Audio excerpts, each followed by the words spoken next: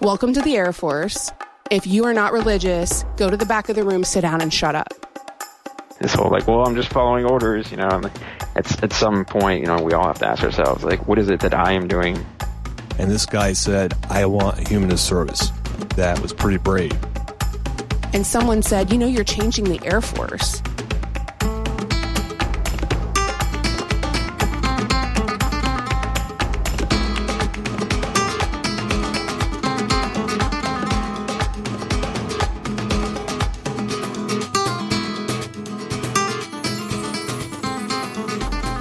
Hi, I'm Sarah Blaine. And I'm Evan Clark. Welcome to The Humanist Experience, a podcast series where we seek out transformative encounters that educate our emotions and expand our world. On this episode, we'll be exploring humanist thought and how it can endure even in environments characterized by strict conformity and potential mortal jeopardy. Most of us have heard that notorious expression, there are no atheists in foxholes, implying that when confronted with the prospect of death, even the staunchest atheist will drop to their knees in prayer. Well, we set out to find out whether or not this is quite literally true. In our journey for an answer, we ended up with a story of how religious culture inside the armed forces marginalizes non-theistic enlistees, and how an enterprising group of humanists is working to change that, slowly bringing non-religious service people out of the shadows. It's the story of a profound humanist experience that's having a ripple effect on the culture of the entire United States military. It's almost like a religious experience. Well, that's a bad example. Sarah nor I have much interaction with the military. I'm not from a military family. My dad wasn't drafted, and neither were any of his brothers during the Vietnam War. I didn't even grow up in a town with much of a military culture. The kids in my town, we went to 4-year universities rather than serving. I have a couple of uncles who were in the military, but it felt very far removed from my own experience. I grew up going to anti-war protests with my mom, and my parents often talked about the merits of nonviolence and about defunding the military-industrial complex. My younger brother, Josiah, spent 6 years in the Navy as a way to pay for college, but our letters back and forth didn't really cover much about military life, other than that it was an epic challenge for him to eat vegan on an aircraft carrier. I believe ketchup packets and rice were the majority of his diet. Oh, delicious. Yum. So to prepare for this episode, Sarah called up Josiah and asked him about his experience in uniform. When Josiah joined the Navy, boot camp was the opposite of our life. It must have been really hard for him. He'd lived with me for a while when he was a teenager, and then lived on his own through his last year of high school. Supporting himself through high school required a lot of hard work and self-reliance, but it totally lacked authority and routine. Then he graduated and went straight into the intensely authoritarian environment of basic training. I was really curious about how he navigated that. Yeah, it was really difficult. I had a very short temper. Probably still do, control a little better now. I actually had to go through anger management in the military. I got what they call, if you get set back, they call it an ASMO. So I had to go to anger management for like a week and a half, where we sat down as a group and talked about our feelings and made collages and everything else as part of my rehabilitation, I guess. Josiah told me he was also sent to the chaplain after his ASMO, and he told me that all the chaplains at all his commands throughout his entire 6 years in the Navy were evangelical Christians. Now, Josiah and Sarah both started openly identifying as non-theistic around the same time, near the end of his time in the Navy.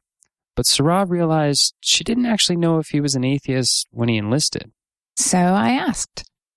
I chose to get, no religious preference stamped in my dog tags at boot camp. So I think at that point I was at least agnostic, if not some form of atheistic, somewhere in the spectrum. So yeah, I wasn't very religious at all, I believed that there was a possibility in God, but that praying was an extreme waste of time. We learned service members are often sent to chaplains for support when they're struggling. But religious chaplains aren't always equipped to support service members who don't hold any religious beliefs. And there isn't a secular alternative to visiting a chaplain. There's a vacuum of support for non-theists. The problem is not, what most people think, this overt evangelism, which exists, but the real problem is all this upside. Everybody's got the red carpet rolled out if they have the right kind of beliefs. That's Jason Torpey. He's an Army veteran and the president of the Military Association of Atheists and Free Thinkers, MAF for short.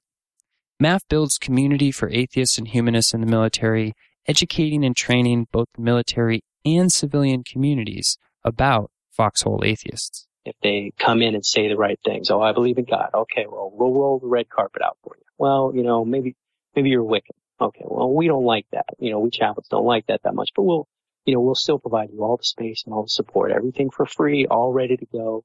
No questions asked. We're trained and ready to do that. If you're humanist, I'm not sure. I don't really believe in God. Okay, well, I might smile at you and send you on your way, but nothing. That's exactly what Josiah said his experience was like. He didn't find his talks with the chaplains damaging, but he said they weren't particularly helpful either. Oh, things will get better. Like, you're not going to kill yourself, are you? Okay, well then that's good. Have you found, have you explored any religious avenues? And they didn't push it, particularly hard, but they did, bring it up in conversation that, it's easier, with the support of God and so on and so forth. This was a problem, not because it was exposing Josiah to a religion he didn't believe in, but because it was a failure to offer any valuable tools for someone who wasn't religious. Right now, if they don't turn them away outright or evangelize them, the best we've been able to expect is for them to just sit down and wing it. Just say, well, I'm a Christian. I never had any training. I have no idea what I'm talking about, but I'm just going to kind of wing it, and smile and be nice, but give you nothing. No space, no support, no community, no materials, no referrals. That's what we kind of suffer through now. Now, let's be clear about the prevalence of non-religious views in America. The religiously unaffiliated are growing significantly. In fact, they're the second largest religious group in America today and make up more than a quarter of all new military recruits.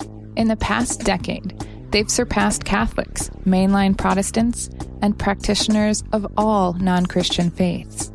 And contrary to what some believe, there are non-theistic worldviews that do provide strength during times of fear and stress. But unlike their religious counterparts, humanists and other atheists, they just don't have ready access to resources for coping that align with their life stance, especially in the armed forces.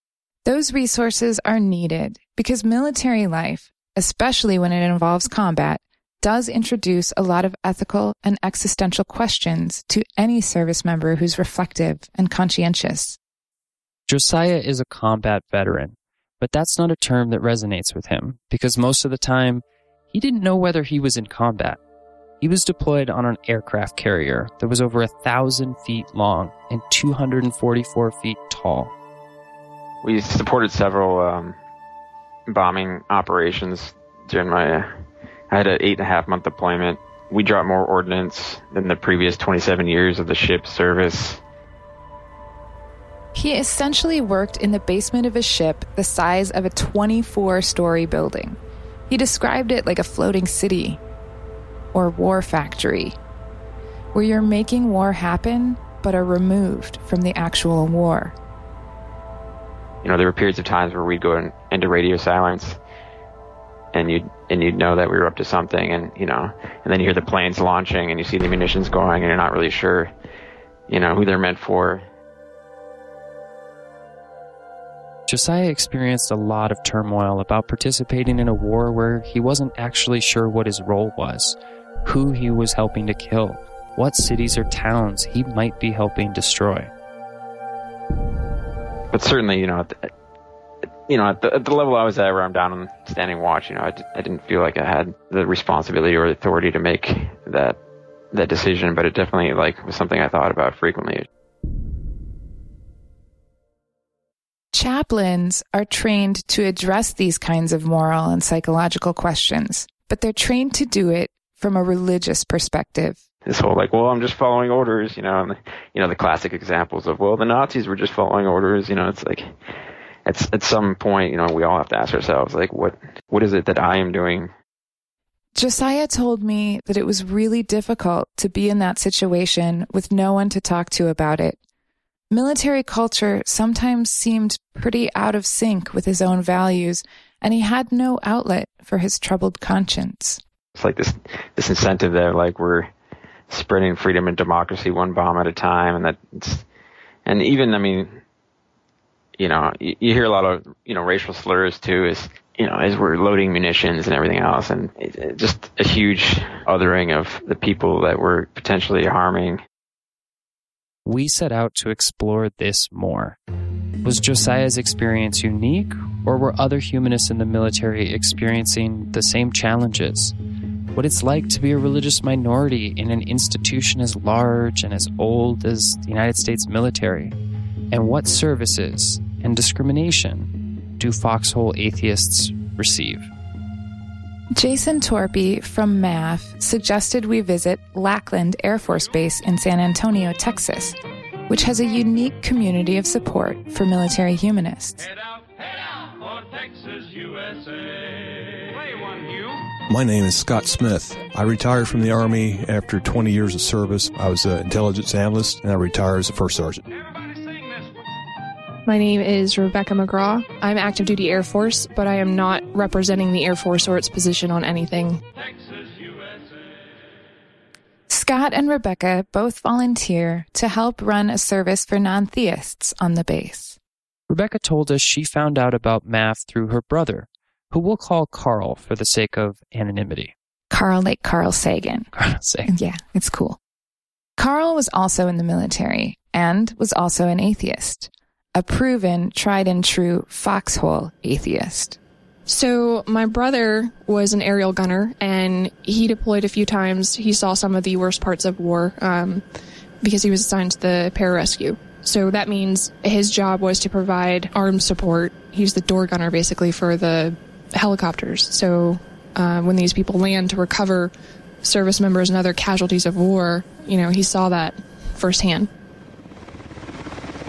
Rebecca told us that after a difficult deployment in Afghanistan, her brother saw a news clip that really upset him.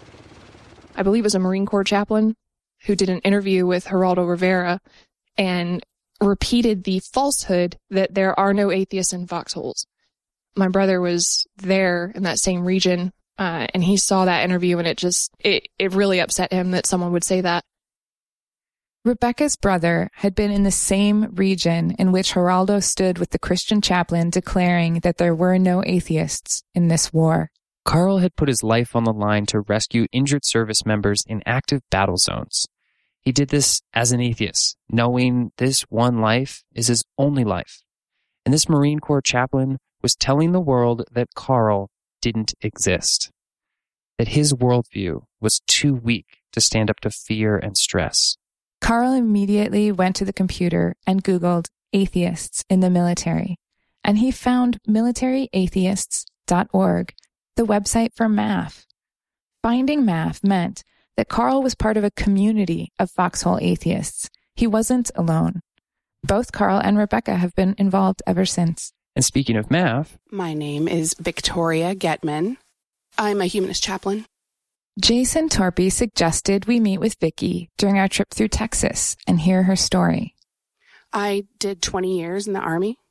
I was a lab tech, and then I was here as an instructor for 3 years. Vicky co-founded and runs a unique Sunday humanist service for trainees in basic training at Lackland. we found out it's the only humanist service at a basic training base anywhere in the country. Now, we'd heard about Vicky a few years earlier when she made national news over a formal grievance she filed with the Army. Her complaint? Rookie soldiers were forced into a Christian service during a mandatory suicide prevention training. Suicide's rampant in the military and in the veterans, and so it's always important to do suicide training, prevention training. And it was mandatory. Everybody, it was a command that came down, you have to do this immediately. Vicky was an Army staff sergeant back in 2012 at Fort Sam Houston, part of the Joint Base San Antonio, which includes Lackland Air Force Base. After passing around plastic electric candles, a Christian chaplain took to a stage and told a gathering of 800 plus troops that they needed something divine in their lives. To Vicky, this was tantamount to saying non-theistic soldiers can't cope with the stress of military life. It was going to happen on Yom Kippur. Even Jewish students were denied leave for their holiest holiday because it was that critically important that we attend the suicide prevention training. In any other government agency, an issue like this might quickly be identified as a violation of the First Amendment's Establishment Clause, the constitutional separation of church and state. I felt that was highly inappropriate to force two Jewish students on their holiest day to listen to a Christian prayer. I also had a Buddhist student that I also knew was sitting in there, and I didn't feel that was appropriate either. Someone should have told at least those three students that I knew of that they could leave, but they did not. Vicky's complaint was ultimately deemed unfounded by the U.S. Army. But as we would discover, tacit preference for religious viewpoints is deeply ingrained in the military. In basic training, you have two options. You can either go to church or you can stay home and clean the dorms on Sundays. Most people choose to go to church because you get a break from the drill sergeants or MTIs. Present arms. We also discovered that many service members with secular identities are still very much in the closet. There's a lot of commanders that are religious, and when they do a change of command ceremony, they'll have a chaplain do a prayer. When there's a graduation ceremony, chaplains do prayers. And so there is a sense of not fitting in those aspects. So you want to bow your head so you can fit in with everyone else. You want to pray along with the chaplain during the change of command ceremony so you can show that you support your commander or your new commander. And you want to do all these things for conformity. Vicky told us about the process of filling out the paperwork for her retirement ceremony. There's the space for the chaplain, and what chaplain do you want and what prayer do you want? Religion is so ingrained in military culture that it's kind of a big deal when you push for your actual preferences. It's kind of a big deal when you push against that and say, I don't want that. People have to stop for a second. You don't want a chaplain there? No, I don't need a chaplain there. And so people start to feel like their promotions are on the line if you are outside of that norm. And that's a big deal when you live and work with these people all the time, that you want to make sure you fit in. So that way, when it's time to compare you to your peers, you can not be excluded just because of that. However, Vicky discovered that, while not always obvious, she was not alone. But at the same time, I learned that during the prayer, if you don't bow your head and you stand at the position of attention like you're supposed to, and you are not disrespectful in any way, but you happen to kind of notice around you that you're not the only one with your head not bowed anymore. Communicating silently through eye contact with these people helped inspire Vicky to strive toward more explicit and open contact. She would go on to become a leader of atheist and humanist groups in the local civilian world and eventually began such a community inside the walls of Lackland Air Force Base. Since neither of us had ever been on an active base before, let alone a Sunday service for basic training, we didn't know what to expect.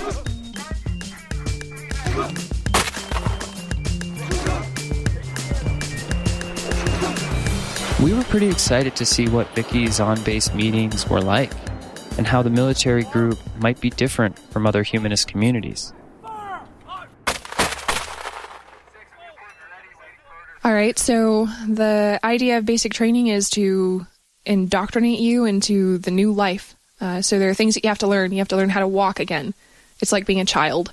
You thought you knew how to walk. Well, you're walking wrong. You need to walk like this. You need to have a forward and rear arm swing that looks just like this. Oh, you think you know how to stand? Wrong. You need to stand like this. You need to look like this. So it's that introduction to discipline.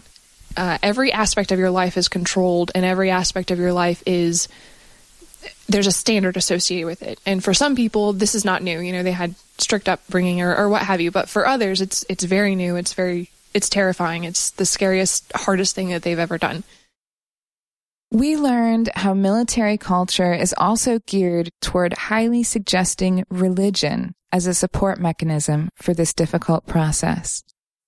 And when they first get to basic training, they're taken into this reception center, and all of the different services are there to present, okay, I'm the priest that runs the Catholic masses and stuff. If this is what we do, this is where we are, come visit us. All the Catholics, please come with me. And all of them do that. And then at the end of that, there's at least 30 people that are told, if you didn't fit into any of these, go out in the hallway or stay back there and be quiet. And so my interpretation is welcome to the Air Force. If you are not religious, go to the back of the room, sit down, and shut up. The media Vicki received for the suicide prevention training controversy had garnered the attention of several national atheist and humanist organizations, including the Military Association of Atheists and Freethinkers. So in 2013, when a young atheist named Taylor Grin enlisted in the Air Force and joined MAF, MAF reached out to Vicki. Taylor was faced with the choice between cleaning and going to church on Sunday. As an atheist, he wasn't interested in a religious service, and he thought it was wrong for atheists to have to choose between a religion they don't believe in or doing menial labor. He wanted a Sunday humanist service, and he emailed MAF for help.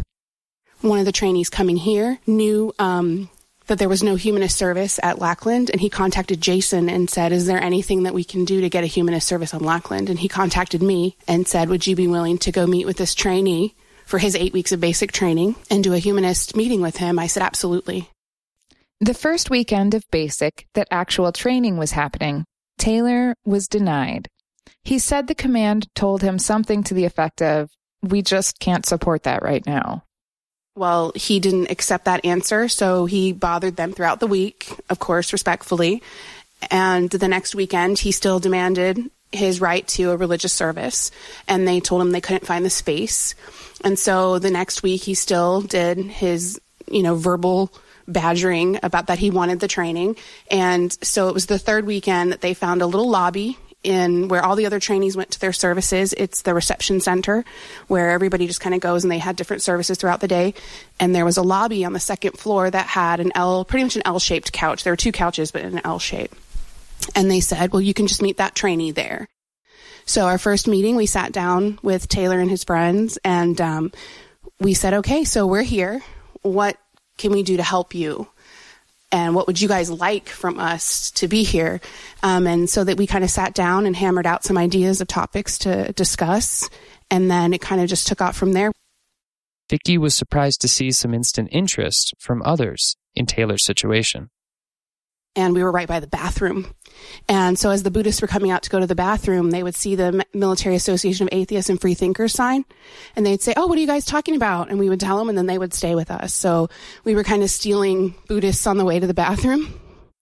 It turned out many of the trainees attending the Buddhist service were not actually Buddhist, but it had been the only non-theistic Sunday service option. Now, secular trainees had another service that fit their non-religious identities. Between Taylor and his friends spreading the word and inadvertently poaching Buddhists with full bladders, the humanist service quickly outgrew the lobby.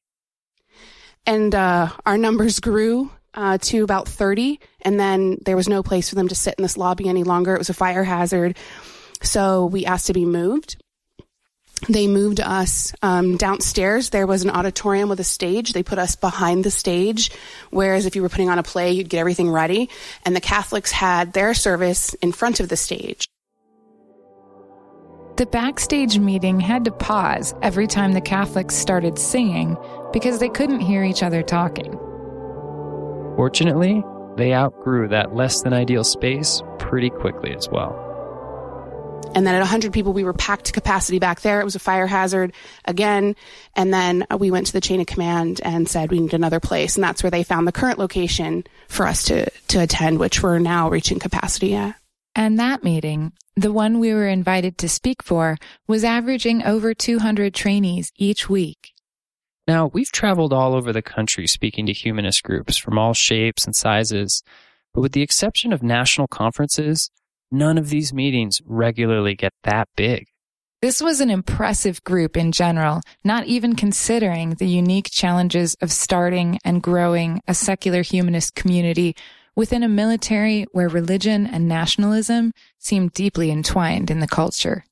And my favorite story to tell is there was this little blonde girl, and it sounds bad to call her a little blonde girl. She's a trainee, just like everyone else. But she was very clear that she was Christian, and she was from a very small town in Texas, had a very thick Southern accent. And she did this motion all the time, which I've since learned is called clutch the pearls, where she would like clutch her chest. And so she'd say, "Excuse me, I'm a Christian." And then she would introduce herself, and then she would go on. And different people came in. We had a few Satanists, and one of the trainees stood up and said, "I'm a Satanist." She stood up right away after that, and she had already introduced herself. This was like 20 people later, and she shot up and she clutched the pearls and she said, "Did you say you're a Satanist? I'm in a room with a Satanist." And she couldn't, I thought she was going to pass out. And ultimately I was like, okay, he's a Satanist and you've never been in the room with a Satanist. Can you please tell me what animals you sacrifice? And he's like, "We don't sacrifice any animals." I'm like, "Okay, well, how much blood do you use in your rituals?" And he's like, "We don't have blood rituals." In fact, Satanists don't actually worship Satan or even believe in anything supernatural. It's an activist life stance that encourages benevolence and empathy among all people. The Satanic Temple works on protecting the separation of religion and government and isn't at all sinister in the way people often assume. And so she started to calm down. She was like, "You don't sacrifice anything. You don't have blood rituals.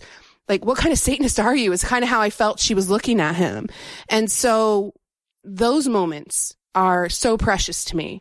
But ultimately, she shared at the end that she came to these meetings all 8 weeks. She did not go to a Christian service one time because her brother's an atheist, and her parents told her she had to shun him, and she was no longer allowed to deal with him because, and she had all these things, that he was like a Satanist and he was sacrificing things and he was this and he's evil. And she found out there was an atheist meeting, and she wanted to come and learn about her brother, and she wanted to see what her parents were telling her to stay away from. And so at the end of that, she came up to me and said, "I thank you so much for giving me this perspective on what an atheist is. I know that I can love my brother, and I know I can be there for him, and hopefully I can take this information and educate my parents." And she said, "I know it's going to be really hard. They're really, really, I don't remember the religion, but really evangelical in it." And so, but it helped her understand her brother and feel like she could have that bond. And so that's the addictive part, is seeing how it actually touches people's lives. The story of the Pearl Clutcher leads us to some important detail about the realities of the atheist lives who attend Vicki's service. When you travel in as many humanist and atheist circles as we do, sometimes it's easy to take for granted the ease with which we can be open about our non-religious identities. But for many Americans, including those from rural conservative backgrounds, often found in the military, being out isn't easy. Okay, the coming out stories are probably the best. They range from very sad and emotional to very funny. There's bad timing coming out stories. And this one woman, she told her mom that she was a lesbian. And her mom said, "Well, you're going to hell, you know that, right?" She said, "Well, Mom, I got something else to tell you, too. I'm also an atheist." So that comes under the funny category.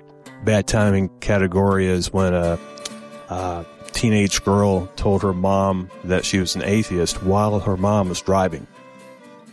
Don't recommend doing that.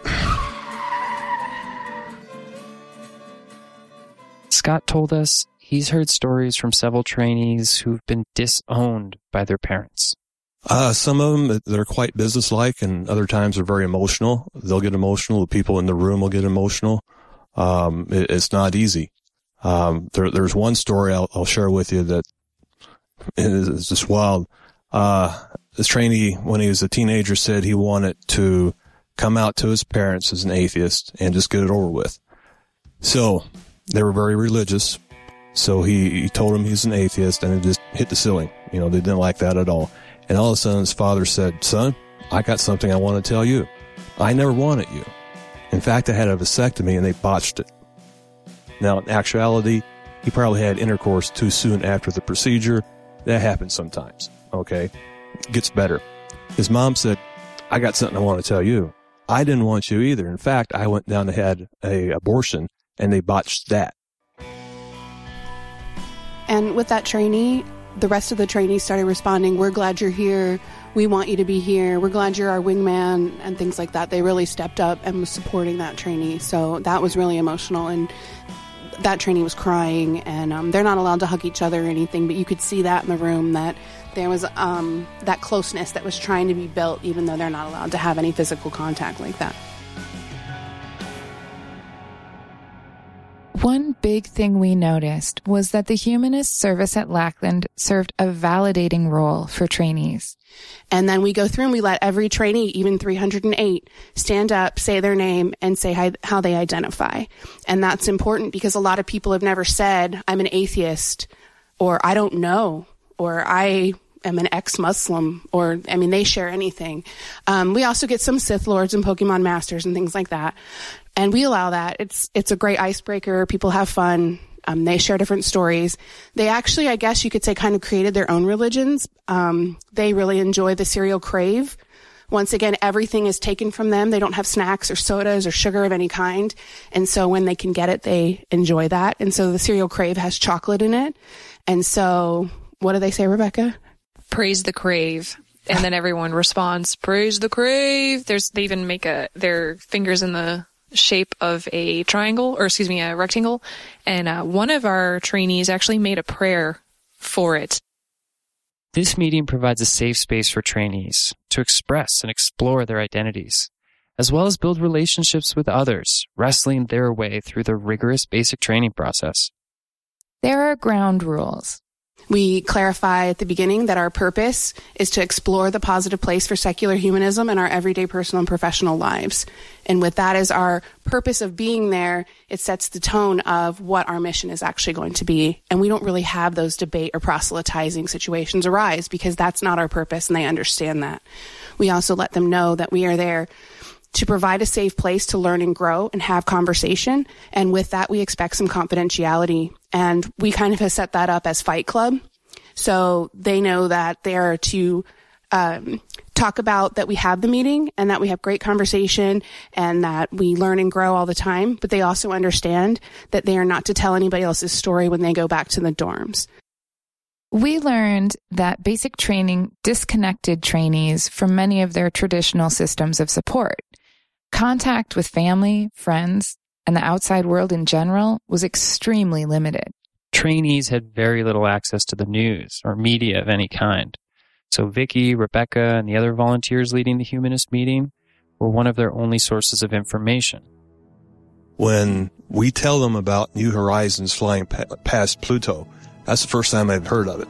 And SpaceX landing a rocket, things like this, it's the first time they've heard of it. And it's really cool to see the reaction. So, in addition to an opportunity to express identity, the Sunday meeting is a time to learn about relevant news stories through a humanist lens. So at the end, we started giving headlines and news that was coming up.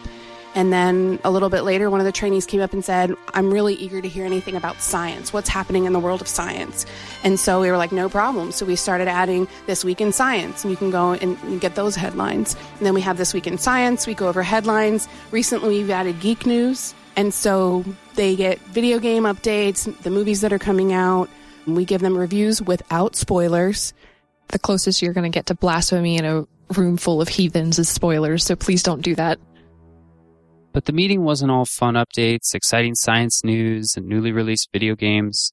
Some of the news was really serious, and it had implications for what their military careers could look like. Our visit to Lackland was just 2 days after a terrorist attack in Paris on Friday, November 13th in 2015. The trainees hadn't heard about it yet. They knew a terrorist attack happened, but they had no details of the severity. Rebecca read the CNN report on the incident, explaining how 3 suicide bombers attacked hundreds of people at cafes, restaurants, a concert, and a soccer game. The terrorists killed 130 people and injured nearly 400 more.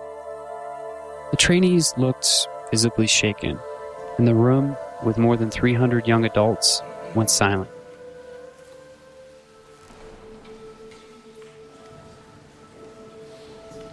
One of them asked softly, "Who did it?" And Rebecca replied, "They aren't sure yet, but it looks like ISIS is taking credit." Another asked, "What does this mean for us?" Meaning the United States. And none of us had good answers.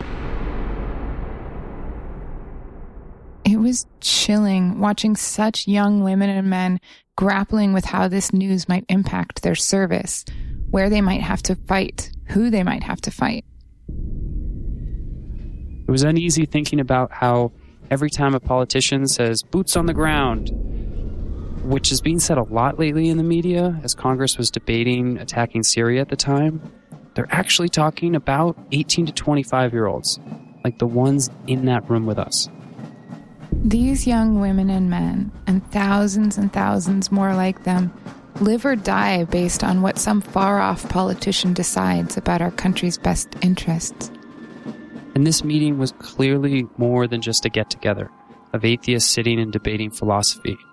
In many ways, the humanism being discussed here was immediately applied in some high-stakes situations.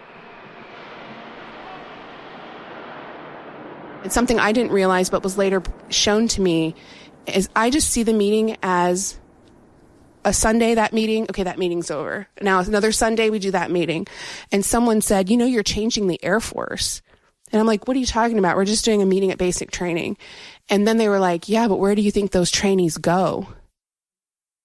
And it isn't just the humanist and atheist trainees who benefit from the humanist service. Its presence on the base presents some really incredible opportunities for learning about diversity, understanding, identity, and tolerance. When you are in basic training, in Air Force basic training, you're not allowed to go anywhere without your wingman. If you're alone, you're wrong. And as a result of this, sometimes atheist trainees don't get to attend the service because they can't find a wingman. But sometimes they get a wingman who's Mormon or a Catholic or a Protestant. And that is amazing because that person who is religious and has probably very good reason to shun an atheist meeting says, no, I'm going to be there for you. Rebecca told us a few religious trainees also participate in the program, and she finds it pretty amazing that wingmen get to exchange ideas in a productive humanist environment. And for these trainees that get to attend these meetings, they're also learning diversity, which Neil Carter, Godless and Dixie, he put it this way: you guys are learning diversity, and that is a premium skill in the United States today. And these meetings create a positive space for family members to learn more about their experience as non-theists too. The airmen, once they graduate, they can bring their families to these services, and sometimes atheist trainees or airmen will bring their religious families, and their religious parents will thank us, like, I'm so glad you're here supporting my son or my daughter.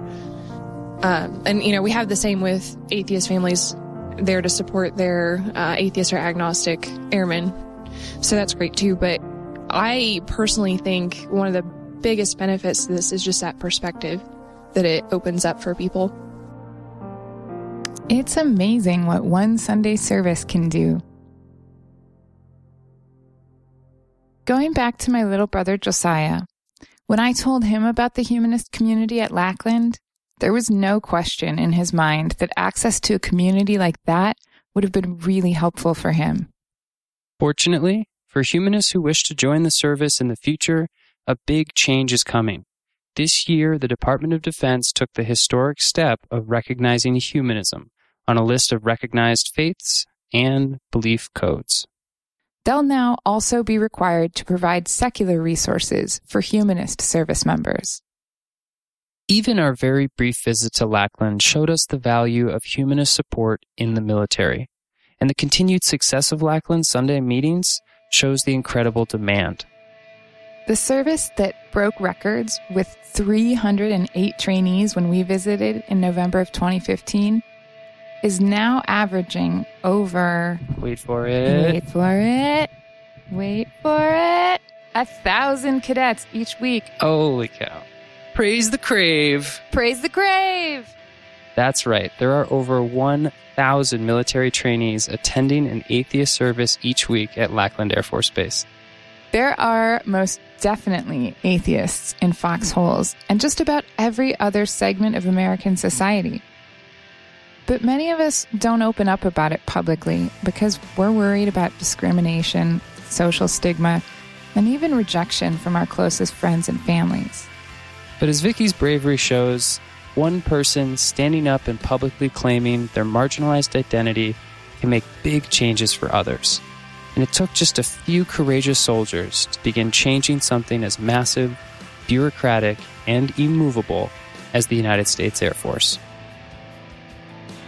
If I could get back, to Taylor Grin, the trainee that requested this. When you're going through basic training, you're just wanting to make it through training. You're not going to rock the boat at all. You're not going to even make eye contact with anybody. And this guy said, I want a humanist service. And for him to do that was pretty brave. And if it wasn't for him, we wouldn't be doing this right now.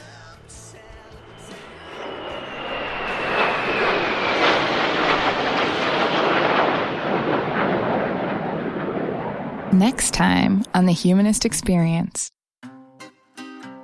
About 11 years ago, I got the ultimate crash course in cross-disability sensitivity when my fiancé and I were both wounded in a random shooting. If you would like to support The Humanist Experience, you can find the link to donate to our work at humanistexperience.com. Once again, that's humanistexperience.com. As the official podcast of the national 501c3 nonprofit Foundation Beyond Belief, gifts to the Humanist Experience are tax deductible.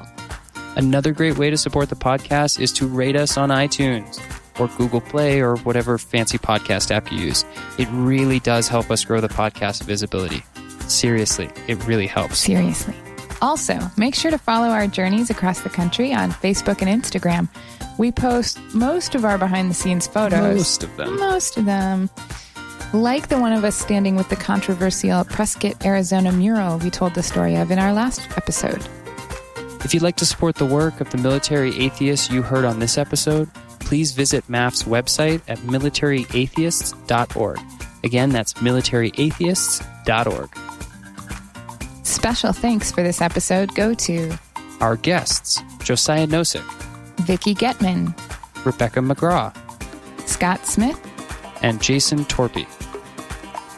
Our sponsors, Matthew Farron and Jackson Piper, for helping our Kickstarter earlier this year. We truly wouldn't have been able to do this without you. We want to thank our visual stimulus coach, Gustavo Youngberg, and our development associate, musical director, and editor, Eric Zacharonian-Cheese.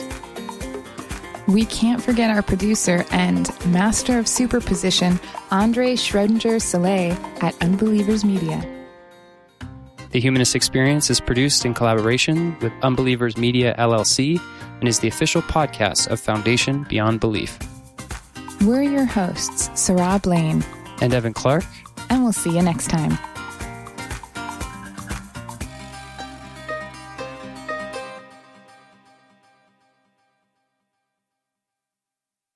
And it's the story of a profound humanist experience that's having a rippling effect on the culture of the entire United States. It's a ripple effect.